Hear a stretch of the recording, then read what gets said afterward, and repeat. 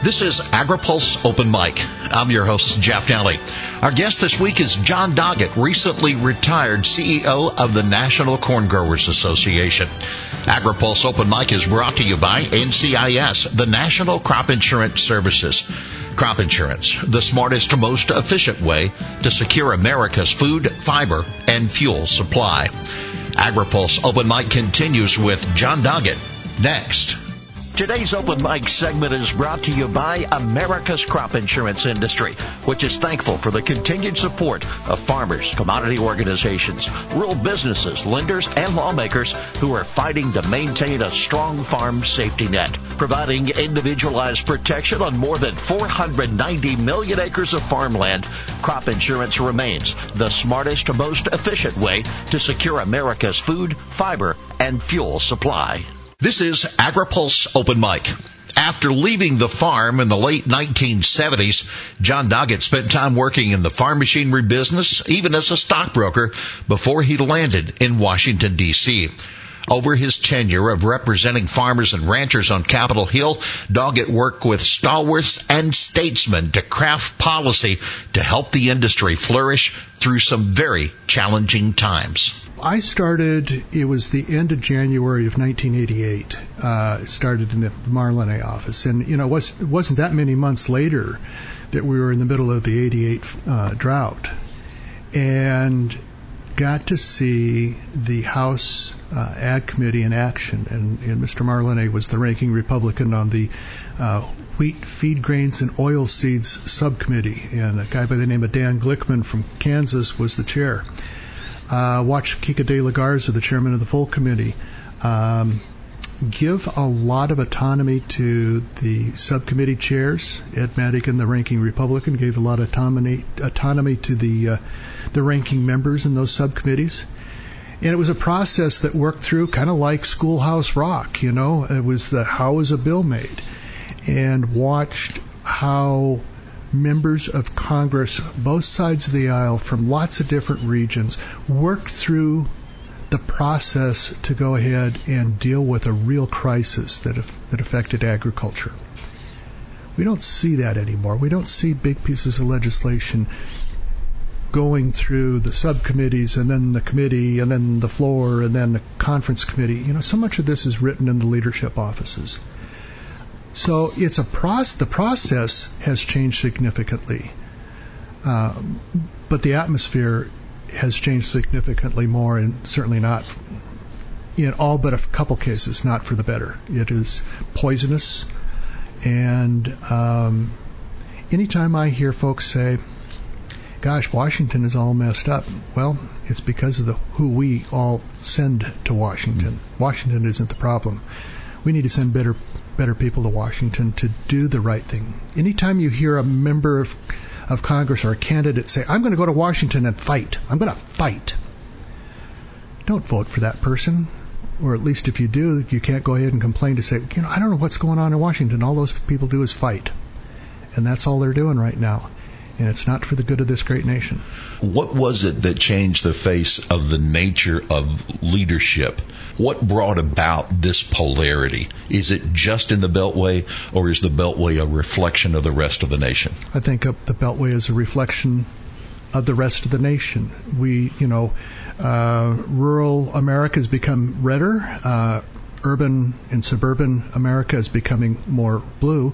If you tell me what your position is on gun control, I can tell you probably who you voted for and what your position is on abortion and immigration and this and that and the next thing. And we tend to allow ourselves to live in these echo chambers where all we do is reinforce the things that we hear from people who look, act, and believe just as we do. When I came to the corn growers on a 15-member board, we had 4 people who were Democrats. They were clearly Democrats, said so. And we had 2-3 more who were independents. Well, we don't have that much anymore. People have just decided to become clannish about things. But with that board that was divided, were you able to come to consensus and conclusions and work together? We could do all of those things, but what is more important is that we also had additional perspectives in the room that differed from one another. The fact that there was disagreement allowed us, when we came to an agreement, to have a better functioning organization that moved forward better. Some might suggest that we need to add a moderate to the endangered species list, because it doesn't appear to be anymore. There's very many people in the middle. There's not many people in the middle. And I mean, the person who represents me in Northern Virginia, Abigail Spanberger, is about as moderate and conservative a Democrat as there is, but she's one of the very few that are left. I mean, I remember when I started, you had a Earl Pomeroy, you had a Dave Nagel from Iowa, a Jim Leach from Iowa. We used to have a lot of moderates, and Ike Skelton from Missouri. These were all folks that came, and they might have a D or an R behind their name, but really what they were is they were legislators who wanted to get the work done that needed to be done to continue to make this a great, great nation. So look over your shoulder. I'm anxious to see if you would share moments or times when those stalwarts were on and getting the job done. Kika de la Garza was just a wonderful, sweet gentleman until he lost his temper. And I saw that a couple times and one time he was angry at the Republicans, the other time he was angry at his fellow Democrats. But it was basically, come on, guys, let's get this figured out and let's move forward.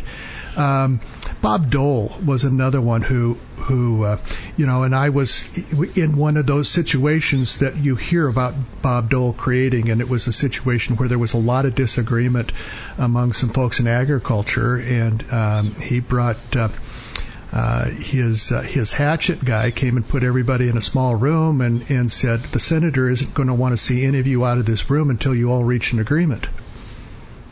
There was no bathroom. We came to an agreement after a while. The real leaders have been the ones who have, one, been able to compromise, but two, looked at what is it we're really trying to get done? What problem are we trying to solve? That is a phrase that I learned I would be asked whenever I went in to see John Dingell, the longtime chair of the House Energy and Commerce Committee. And he would begin, if he came in, and he would say, what is the problem you're trying to solve? Cut through all of the stuff. What is the problem you're trying to solve? And you better be able to go ahead and articulate that in about 2 sentences with maybe only 1 comma. And those are the kind of folks that cut to the chase, get to the bottom line. So now we are on the eve of bringing in a new Congress that has even less association with the business of agriculture. And many of those will be sitting on committees that will be writing farm policy for the next 5 years. So what's the objective for the corn growers and the soybean growers and cattle and all the other commodity groups that work inside D.C.? How does agriculture find its new champions? Well, one thing, listen to what those potential champions are looking for. What is that member from the suburbs of pick a city, Boston? That person may want to be on the ag committee to deal with, to protect SNAP programs. That's a good thing, but they can support other things. But you have to listen what they want. What is it that they need that we can provide? We in agriculture do a lot of great things. We produce a lot of food, we produce fiber, we produce fuel. We are increasingly environmentally sensitive. We do great things with capturing carbon. Those are all things we just need to let folks know what we're doing. It takes building relationships. It takes being part of the discussion.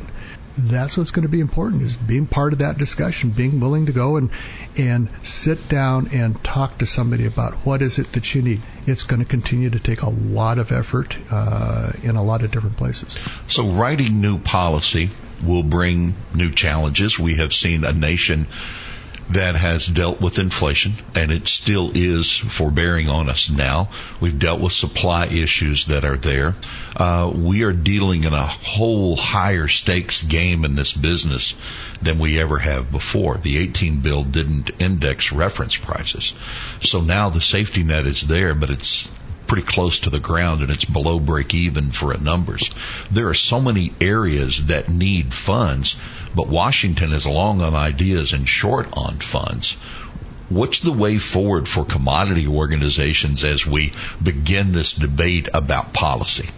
I always tell folks that when you write policy, write it as to what you need, not what you want. And, there's a lot of things we all want. We didn't get all of those things. The Lord didn't provide those. And we need to figure out what is it that is the best thing for the lowest cost.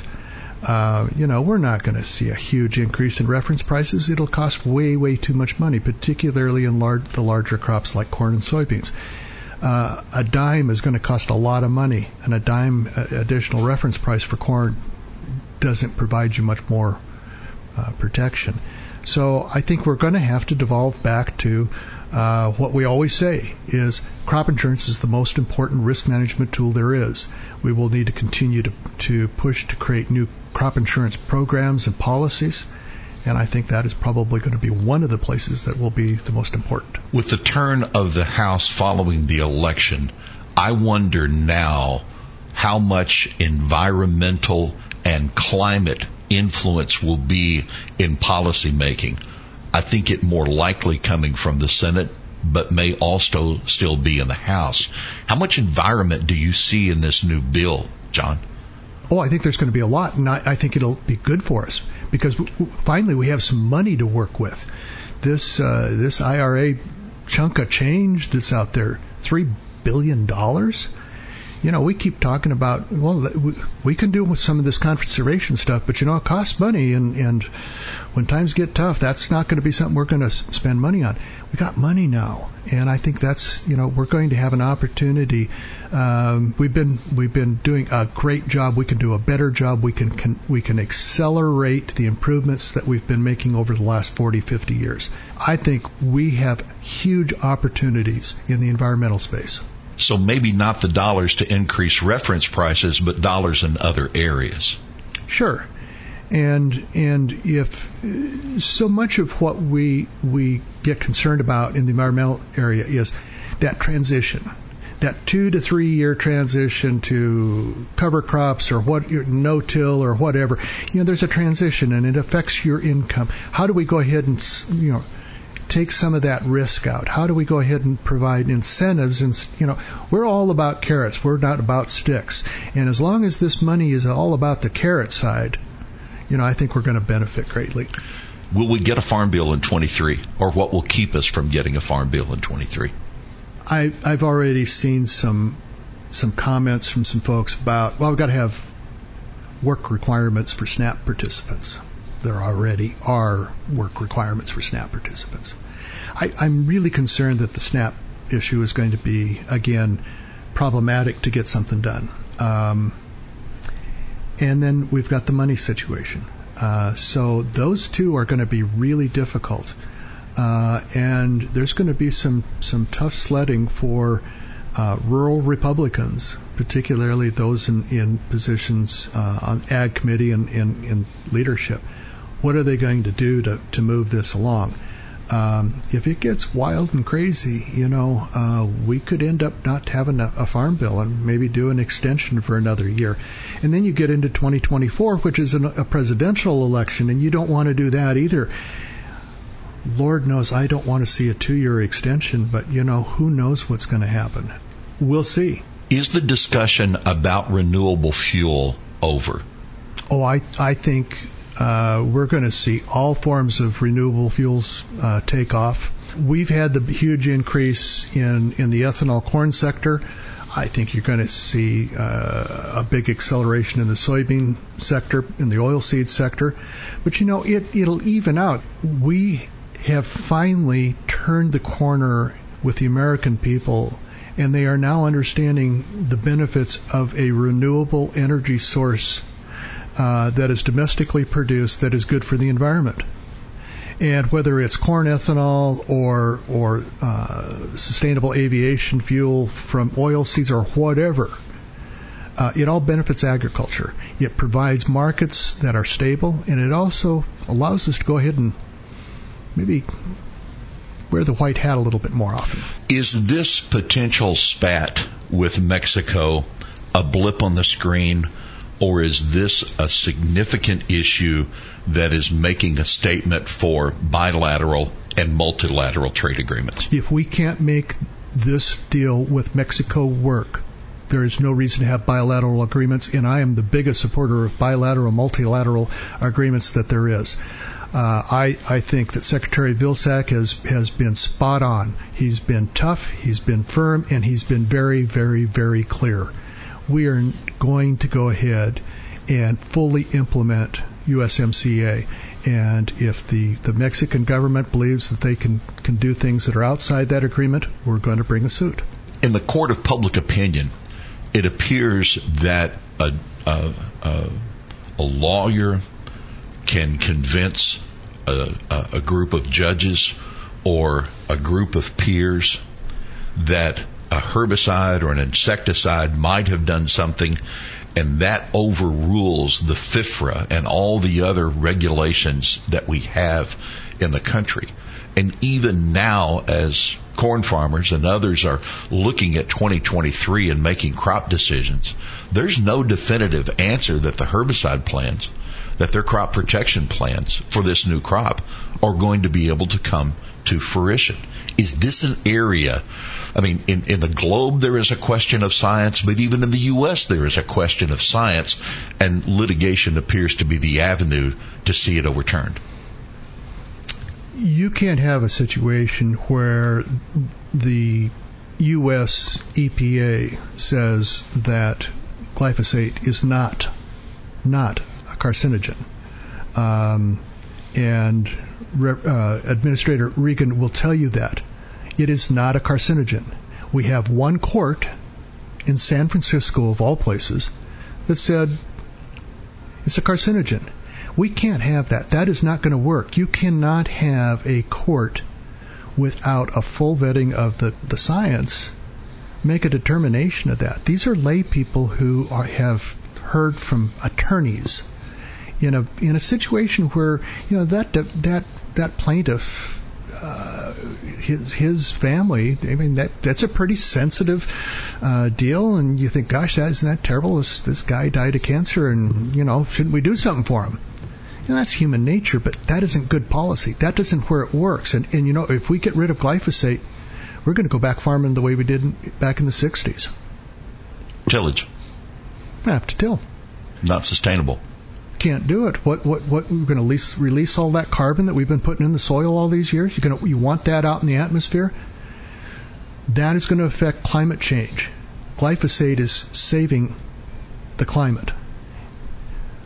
Why are we doing these things? But you know, there is I used to call it a cottage industry, but it's not a cottage industry anymore. It's big business. Big business bringing these suits. Big business going ahead and generating income by scaring people to death. And when you have venture capitalists funding these glyphosate suits, you know, they're the ones that are providing the funds for the ads that you see, you know, late at night. If you've applied Roundup to your lawn, you undoubtedly have something awful that has happened to you. Just call us up and we'll figure out a way to get you put some money in your pocket. And they're going to get some money in their pocket as well. It's insane. What will you miss about D.C.? I will miss all the great people I've worked with. I've had a great number of people who've worked for me. In the D.C. office, I've had over 50 people work for me over 20 years. Will miss people that I've worked with, you know, to see on a constant basis, like a Luther Marquardt from the Sugar Beet Growers Association. I'll miss some of my old buddies at Farm Bureau. You know, there's folks all over D.C. that, you know, we've been on the same side of issues, we've been opposite side of issues, but, you know, there's such a great cadre of really fine people who have gone to D.C., a lot of them farm and ranch kids, but not all of them. But they've gone to D.C. to help agriculture, and I'm going to miss those folks. So what do you say now to the new CEOs and the new elected leaders and the new people that will be wearing out shoe leather on Capitol Hill? What mindset do they need, and what's your advice for them moving forward, John? question. Always question what you're doing. Don't be afraid to make a mistake. And when you absolutely are completely convinced you're right, is most likely when you're probably most likely going to be wrong. We need to get out of our comfort zone. We really need to get out of our comfort zone. We tend to get into an echo chamber. We can't do that. We need to be listening. What does the rest of the country want from us? There are five occupations that the American people absolutely respect: cops, firefighters, members of the military, teachers, and farmers and ranchers. And we have a wealth of good feeling from the American people. And we need to embrace that. We need to embrace them. We need to be listening. What is it that they want? And have a discussion. I have always known John Doggett as one who stood in the middle and wasn't afraid to share the opinion of the farmers that he represented. He had a holistic view of himself and of his industry, where you might be right and where you might be wrong, but you always stood in the gap and stood for agriculture. So, John, thank you for your service. This is Open Mic, and John, you've been here before, and we thank you for taking time to visit with us. It's Open Mic, and you have the last word, sir. Well, thank you, Jeff, to you personally for all that you have done. You have been a good friend. You also are one of the harder interviewers that I've had to deal with, but you've always been honest. You've always been straight, and I appreciate that. I appreciate the great work that you and other folks in agricultural journalism have done. And I think that as I look back on my career, and I look and see some of the folks that have retired recently, the John Gordleys, John McGuire, Dale Moore, myself, there are others, and folks are saying, well, it's the passing of an era, and who's going to replace these folks? I tell you what, I am so impressed with the young people that are coming along behind us. Some of them work for the Corn Growers, and some of them work for some other organizations. I'm really heartened to see some of these folks. They're young, they're aggressive, they're hungry, they want to do the right thing, and they're willing to take a look at a broader perspective. So I am very, very confident that the folks in Washington, D.C. who represent agriculture will continue to do the job that people at the Fork of the Creek really deserve. Our thanks and congratulations to John Doggett, recently retired CEO of the National Corn Growers Association, our guest this week on Open Mic. AgriPulse Open Mic is brought to you by NCIS, the National Crop Insurance Services. Crop insurance, the smartest, most efficient way to secure America's food, fiber, and fuel supply. For AgriPulse, I'm Jeff Nally.